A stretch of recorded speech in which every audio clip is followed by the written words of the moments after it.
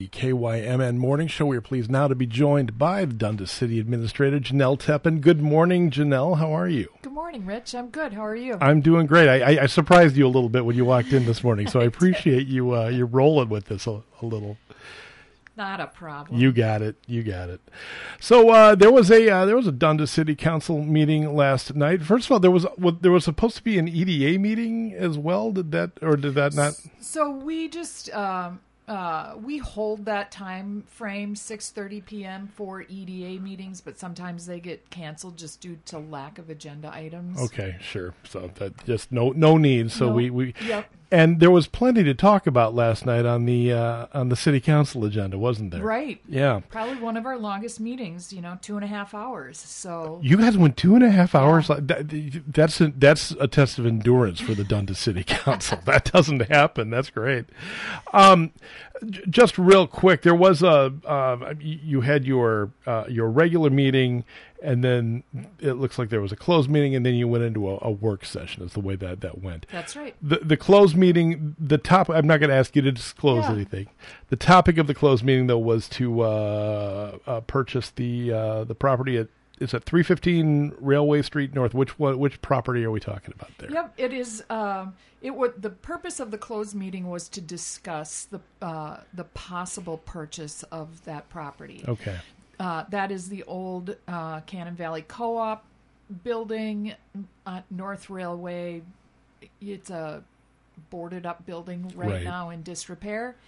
And the city holds a right of first refusal on that property. Oh, you do? So CVC has received a purchase agreement for the property. Okay. And so we're just discussing how we might...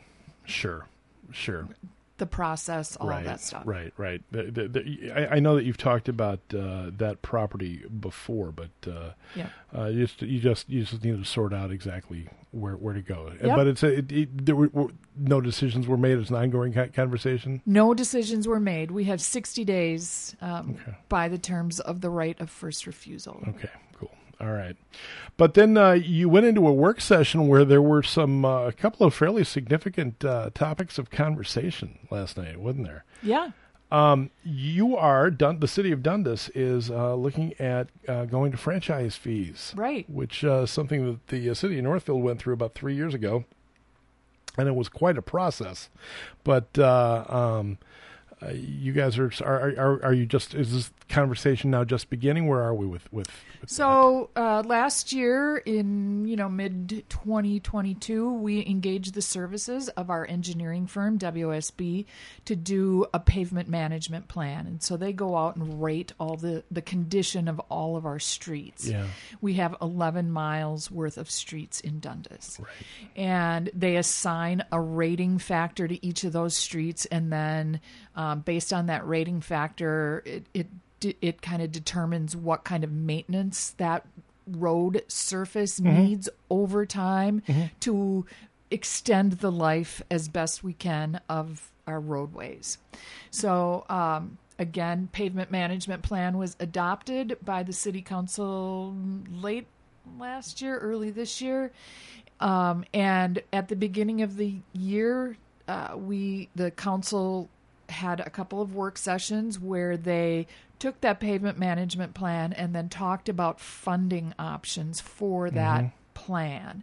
Again, the plan looks out 20 years, and so we need to figure out a way to pay for all of that stuff, whether it's just your regular mill and overlay, crack fill, seal coat, or whether it's total reconstruction, which is, the big one. Yep. So there are a number of ways to fund things in city government. Yes. One of them is by bonding. We, sell bonds and we get bond proceeds and pay back with levied dollars. Another way is to do what we in local government call the 429 process. 429 is the state statute that lays out the process to do it. That's where we assess the adjacent properties. And a lot of people have been through that process before. And it's not a great process. And, depending on your front footage, you can see bills in, $10,000-$15,000 range. Yep. And it's not great. No, that's not fun at all. I think you own a house long enough, you're gonna see something like that, and that's many of us have been through that process, and Right. it's not a good time. Right. No. So one of the other options is to collect franchise fees off of our gas and electric franchise agreements that we have with Xcel Energy. Yeah. And we build those funds over time. Mm-hmm. And so Xcel has provided us with 3 options: a 3% option, a 4% option, and a 5% option. And while city staff recommended the 4% option, kind of the middle Mm-hmm. ground, the council said, let's just do 5. Oh, Let's interesting. just, Bite the bullet. bite the bullet. Yeah. Let's not come back in a couple of years and do it all over again. There's a 50-cent a month difference between the two. It's negligible. Right. So we're going to move forward with that and start communicating with our residents and businesses about franchise fees, the implementation of franchise fees. So we're looking at, doing this communication period, bringing it back to the city council. We have to go through a public hearing in September, late September.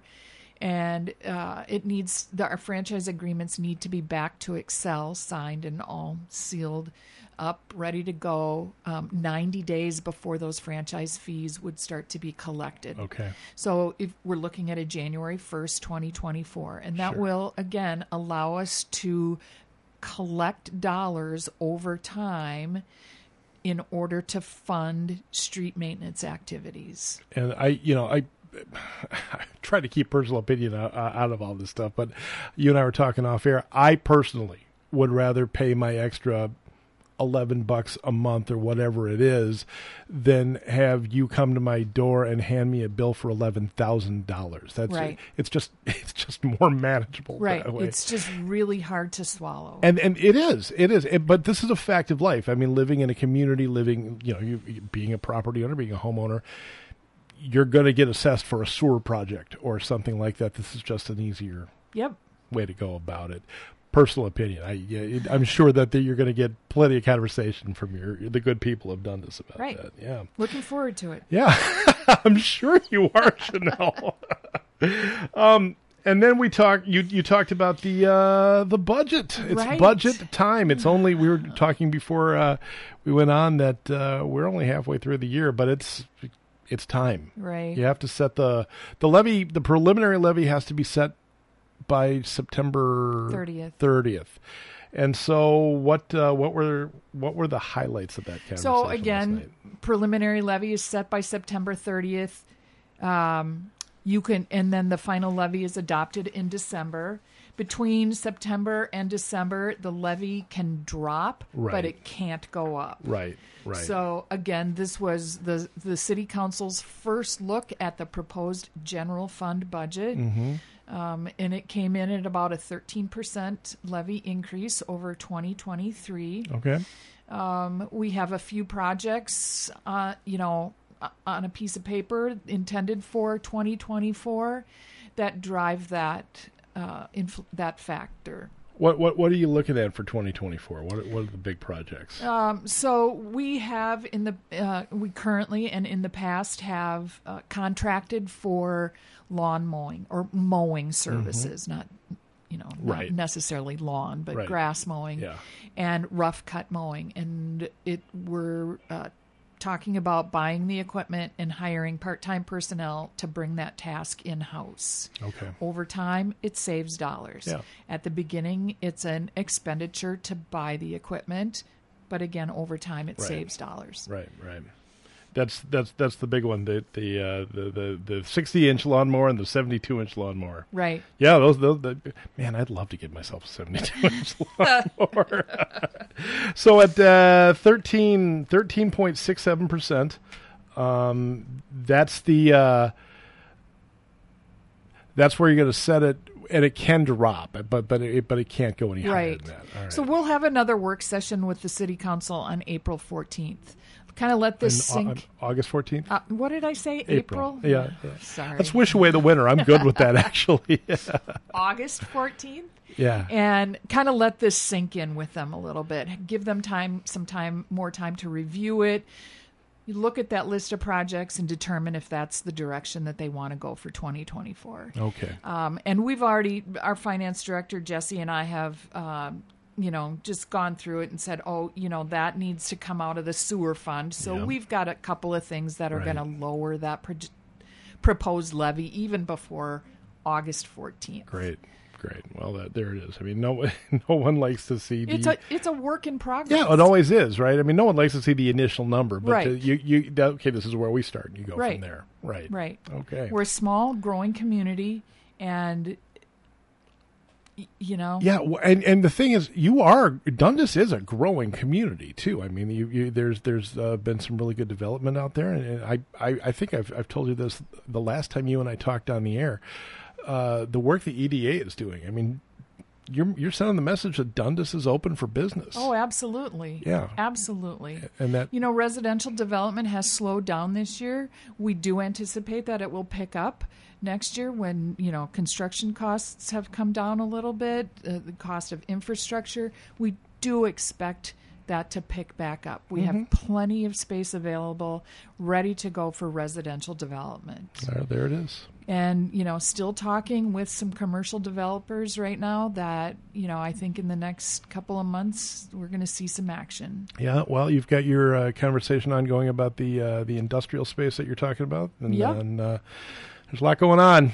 There is a lot going on. Yeah.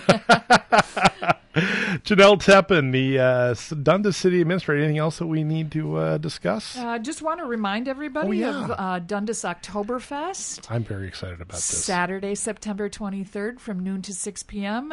Tracy Vranich from Chapel Brewing and the chair of our Dundas Oktoberfest group came to the council meeting last night and made a request, a $1 donation to the Dundas Oktoberfest group.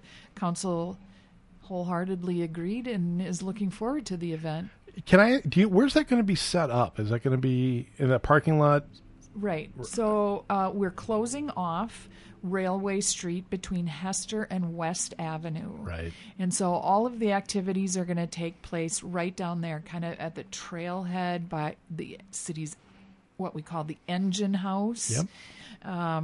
Mill Park area, right in there.